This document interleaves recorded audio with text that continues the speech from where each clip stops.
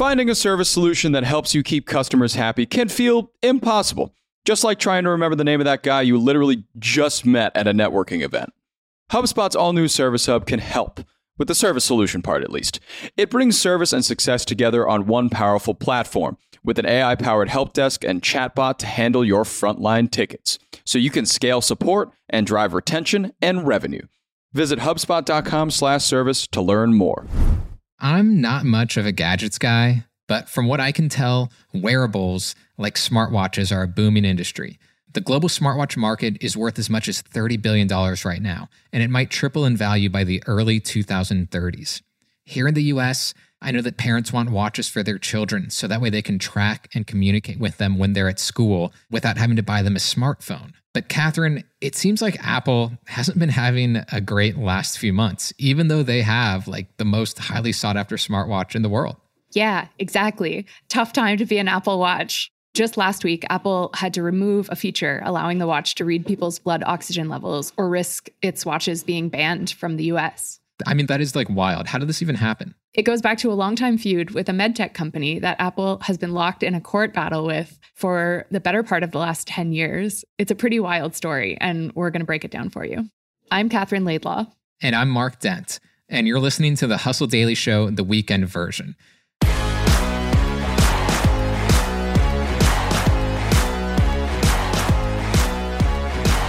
We are going to talk to you about Apple Watches and how they got banned. Until then, they weren't banned, but they were also kind of almost banned again until, as Catherine mentioned, there was this very recent decision by Apple to remove this highly coveted piece of technology from the watches that can tell somebody's blood oxygen levels. Now, this is the result of a saga that has stretched on for years between the tech giant and a company called Masimo. All right, Catherine, you described this battle between a medtech company and Apple as David versus Goliath.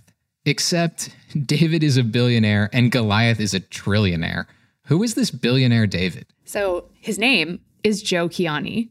I bought a condo in 1987, like for $100,000. And I took a second on the condo. I got $40,000. And with that money, I started Masimo. That's Joe Kiani. He didn't do an interview with us, but we have audio of him explaining the formation of his company, Masimo, from YouTube. Kiani started his company about 20 years ago from literally his garage in Silicon Valley, and he's become the market leader in something that's called pulse oximetry, which effectively means that you can measure the blood oxygen levels in your blood using light.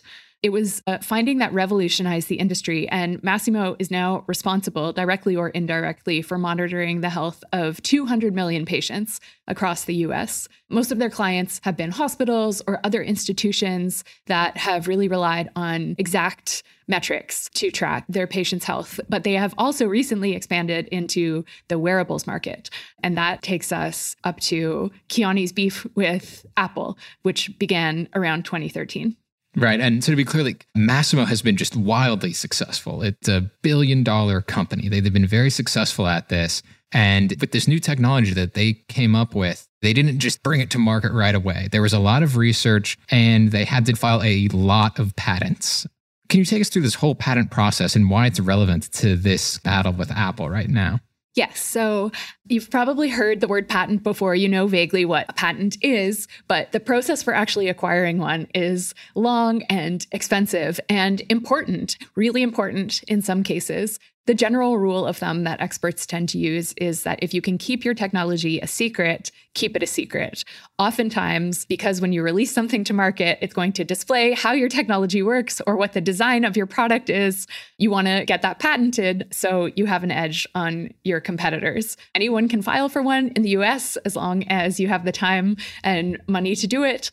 Patents themselves have been around since before the 1800s. Yeah. And the big companies that we know, Google, Apple, Samsung, they all have like a delirious number of patents, right? Hundreds of thousands of patents. Apple currently has more than 95,000 patents. Samsung has more than 350,000 patents. Global holds more than 100,000. The numbers are mind-boggling. And that's because anytime they consider making a change to a product, they'll file for patent supremacy or oversight for this particular change. So Apple has filed for thousands and thousands of patents over the years, some of which never get used, never get introduced. They filed for patents that will automatically change the color of the wristband of your Apple Watch, for example. That's not a feature that's been introduced. Maybe we'll see it in the future. It sounds kind of cool. It does sound cool. I was like, oh, you can match it to your shirt. It's like just kind of a novel instant accessorizing twist. I hope we see it. It hasn't appeared in the latest versions, but they patented for it, which indicates that it's something that they might be thinking about. Right. So patent filings are also kind of a cool way of looking at what's coming from your favorite companies or favorite tech. But patent applications themselves can actually cost companies up to $30,000 for research, filing, lawyers' fees. And so it's not to be taken lightly, for sure. It's not for the faint of heart.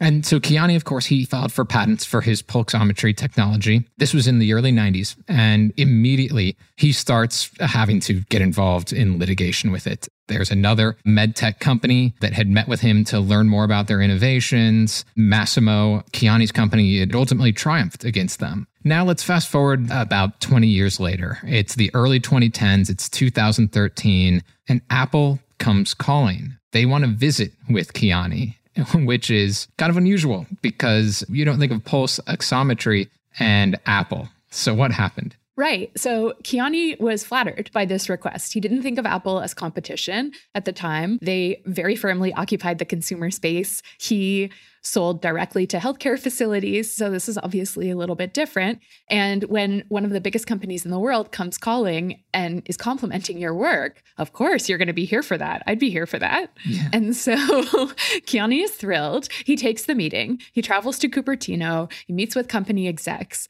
and they talk about potentially licensing his tech to use in the Apple Watch. That kind of licensing is common, especially in tech, so that you're not sort of building pre-existing technology from the ground up, company by company. You can sort of license use from other companies to incorporate that into your technology and sort of make these deals that make everybody happy.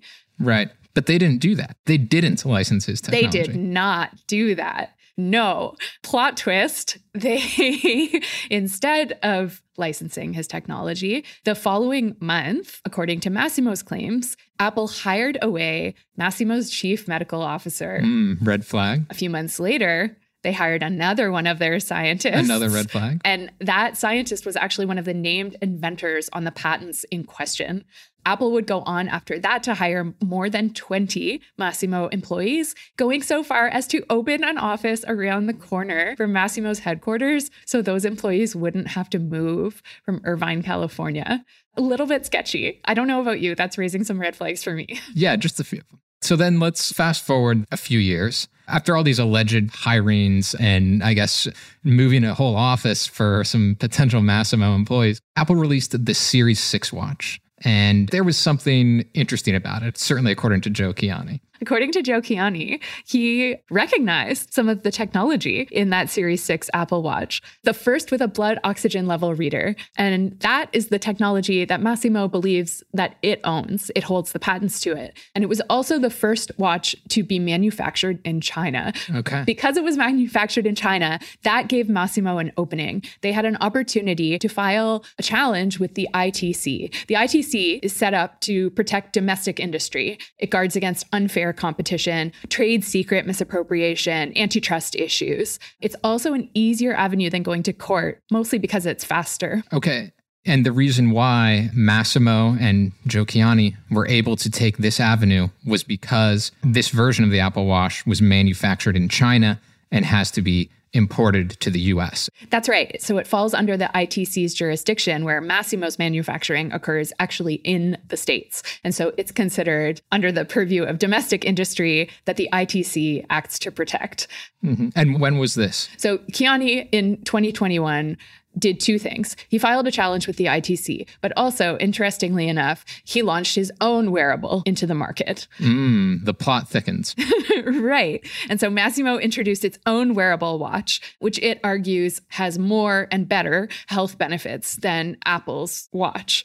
It's largely marketed to similar clientele as its previous technology. So patients who really need to monitor their metrics really closely, caregivers who are trying to watch over what their patients are up to.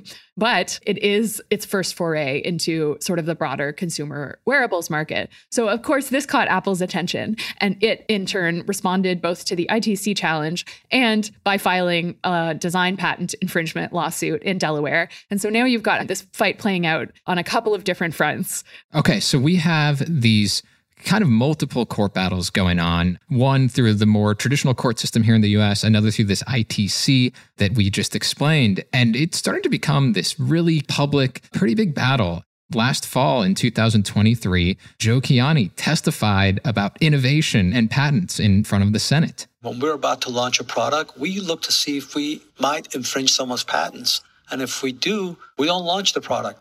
The big companies, I know one of them at least, doesn't do that. So that's why they get sued, because they just take people's IP. Wow. And that's very dramatic. So Joe Kiani is truly what I would describe as like a self-made inventor. He came to the US from Iran when he was very young, spoke virtually no English, finished high school early, finished university early, and developed this technology working with a couple of friends.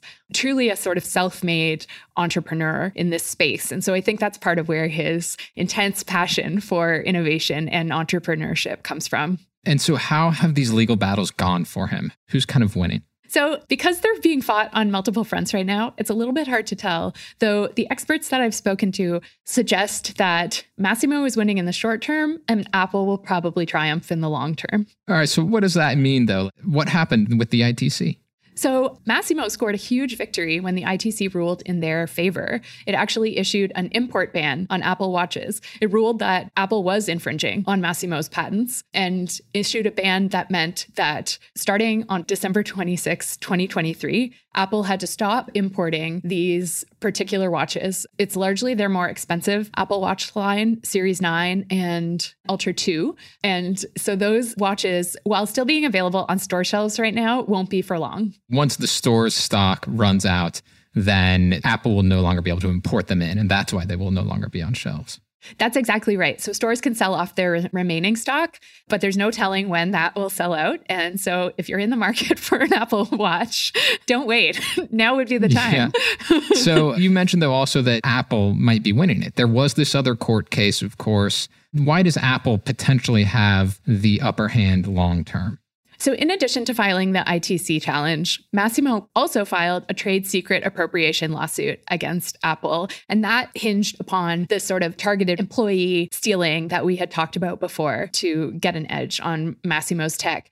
Decisions on these cases have slowly been trickling out, but they have largely gone in favor of Apple. And so in this past May, a deadlocked jury forced a mistrial in the trade secrets lawsuit. But the jury was deadlocked 6-1 in favor of Apple. And when that case goes to court again, experts suggest that it'll go in favor of Apple, and that'll invalidate part of Masimo's patents. And so how that trickles down or what effect that has on future ITC rulings is yet to be determined.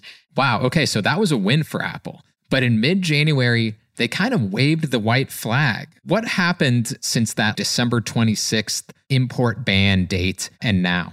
So a game of legal ping pong. On December 27th, Apple filed an emergency request at the Court of Appeal. The Federal Circuit Court agreed to pause the ban in time for the ITC to write a response. The ITC fired back as predicted. They actually called Apple's arguments amounting to little more than an indisputably adjudicated infringer requesting permission to continue infringing the asserted patents. That is salty. That is some spicy rebuttal right there. And it worked. So 3 weeks after the Federal Circuit Court agreed to pause, the Court of Appeal reinstated the ban. So after that decision, Apple decided they would pull the tech that is in contention from their watches. So no more oxygen sensors. Users cannot tell their blood oxygen level. If they're buying a watch now, at least. Yes, that's right. In the US, the original watches will still be available outside of the country. But as of the time of this recording, who knows what'll happen next week? You can't get one with those capabilities in the States. In fact, I was looking, and what Apple has done for people who buy one now in the US and they want to check their blood oxygen levels, if they try to do that on the watch, then it takes them where they can click on a link and it takes them somewhere that explains this whole legal quagmire. And I'm sure that people are going to be in for a treat when they have to digest all that. This is as much a publicity problem for Apple as a technological one. This is not a good look for them. You know, they've basically been found to have stolen this tech, used it in a wildly successful and beloved product, and now are sort of going back and either developing the software capabilities on their own, which they could have done in the first place, or going to sort of continue to pursue all of these different legal avenues. But not a good look for Goliath. No, and I guess it's at least a slight win for David at this point, but mainly I think it's a big win for people who were able to buy this new version of the watch last fall because they do have the capabilities to still check their blood oxygen levels, or if you're buying it in Canada or something like that. So major victory for them.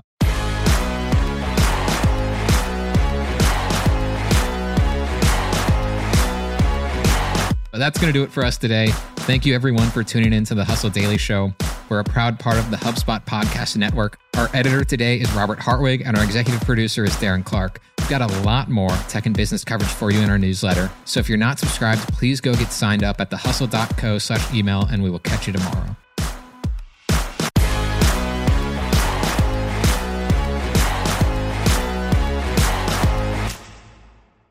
Hey, everybody, I got a great podcast to tell you about. It's called Truth, Lies, and Work, and it's brought to you by the HubSpot Podcast Network, the audio destination for business professionals.